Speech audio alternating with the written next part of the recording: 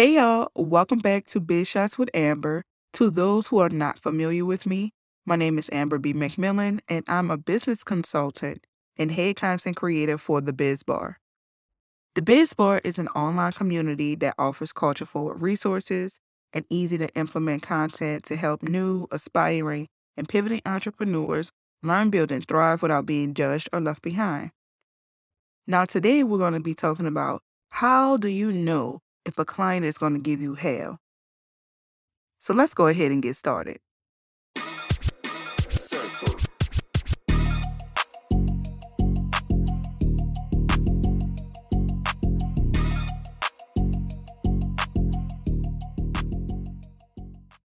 It's true. All money ain't good money. A lot of the problems that we endure with our nightmare clients could be avoided if we take the time to do just a little bit of research and take heed to the signs that they show us. Nearly all of my clients are a pleasure to work with, I'll be honest, but I've also worked with a few type of people that I could just catch a flight and see them on site, period. Sometimes we see signs and ignore them because we need the money. But I've learned one thing: peace of mind beats all. So here are 9 signs that a prospective client is going to be a damn problem. Number 1, communication issues. They're rude. They have language barriers or they're too busy to directly communicate. So they may send their assistant instead of just talking to you directly. Long periods of time without responding. So if you have time sensitive work, that's a big thing because if I need to know this by Friday at 7 p.m. and you're not responding until the next Tuesday at 8 a.m., it's an issue. They don't want to stop to hop on a phone call or they do anything suspicious. So trust your gut. Communication issues always lead to project issues. And even if you're not someone who's doing projects, it can start an issue with the order itself. Number 2, they're trying to run the show. Yes, they may be a boss, just not the boss of your company. Clients who want to run the show tend to make their own rules instead of following the protocol you already have set in place. And it may look like not wanting to sign a contract or changing the schedule, or changing the scope of the project without compensation, or trying to tell you, oh, well, I don't want to do that, or I don't want to do this. Say, for instance, if you require them to be on a project manager, but they insist on just emailing you at all times of the day or trying to get in contact with you all times of the day, that's a sign that it's not going to work out. Number 3, price haggling. You want people who are going to respect your work. Yesterday's price is not today's price, and that's on the game. Trying to make you change your price lets you know that they're not looking for quality, they're looking for a bargain. And it's okay if they're looking for a bargain, but not with you. They can look somewhere else. Number 4, unrealistic expectation. These clients demand things to change overnight, literally, and they want to rush your work.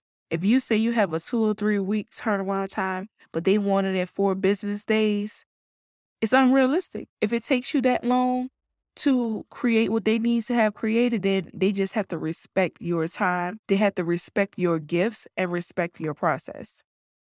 Number 5, they're a know-it-all. Even if they don't understand what they need to hit their goal or get what they want, they refuse to listen to a professional, aka you, although they have paid you. So you may suggest something that they possibly heard before, but they're like, "Oh no, I've done that already. Oh no, I don't need to listen to that. I've done that already." Well, if you know everything, why are you still looking for help? Number 6, the disrespect.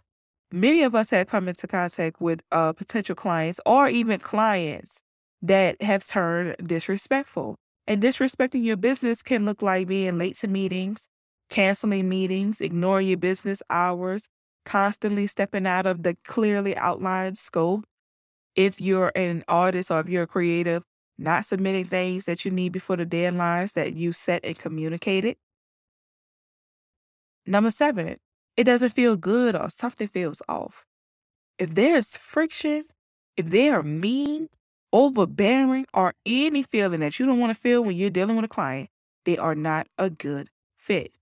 Anybody that you work with should be a dream client. They get the best results.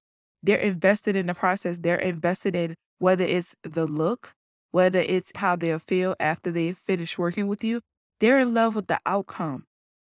Dream clients are people who are in alignment with your values and your offers. You're using your time, your energy, your genuineness, your resources to complete that project, service, product, event, or whatever it is that you're contributing. Honor yourself. The time you spend together should be joyful, right? And worth it. If you feel that something is not quite right with what they're asking you to do or telling you, it's probably not. You don't want to be caught up in any type of fraudulent activities. Again, trust your gut. Number 8, they've been burned a lot and they won't let you forget it. You may have just met this client, but they won't let you forget that they have been burned multiple times, as if you did it. That's an indication that they have trust issues. And if you've ever been in a relationship with someone who has trust issues, you understand how difficult that it can be. Constantly reassuring, oh, I'm not going to scam you. Walking on eggshells. You don't want to tell them anything wrong or that's going to have their radar go off. Instead of moving freely and enjoying working together. And this can also indicate that they don't make great business decisions. Like if you've been burned 6 times, it's probably you, Keisha, not the business owners. Number 9, they want the sun, the moon, and the stars in one consultation call. You can utilize consultation calls to gauge if a client is right for you, and right for your offers. But every once in a while, you may come across a vulture. And let me tell you what a vulture is. They'll hop on the calls as if they're interested in collaborating with you, only to try to get samples of your work for free or learn about how your business operates. So like your specific processes, tools, client information, etc. They don't have genuine intentions in the call and block them from ever contacting you. And depending on how bad the interaction is, it may be a good idea for you to alert other professionals in the same niche. The moral of the story, don't be afraid to turn away clients. Peace of mind is priceless, and taking on clients that you know are not a good fit doesn't turn out well. Even if you feel like, oh, this is going to be a quick project, or oh, this is going to be a quick order. It usually results in slander to your business or your name. You might have to give refunds and energy depletion. Cue the stress tears. So take the time to vet your clients like they're taking the time to vet you. If you find yourself attracting tons of people who aren't a great fit, look at your messaging and content. So let me know. Have you ever had a client from hell? I would love to hear y'all's story. Well, that's it for today's episode. Until next time, be safe, drink your water, and mind your business.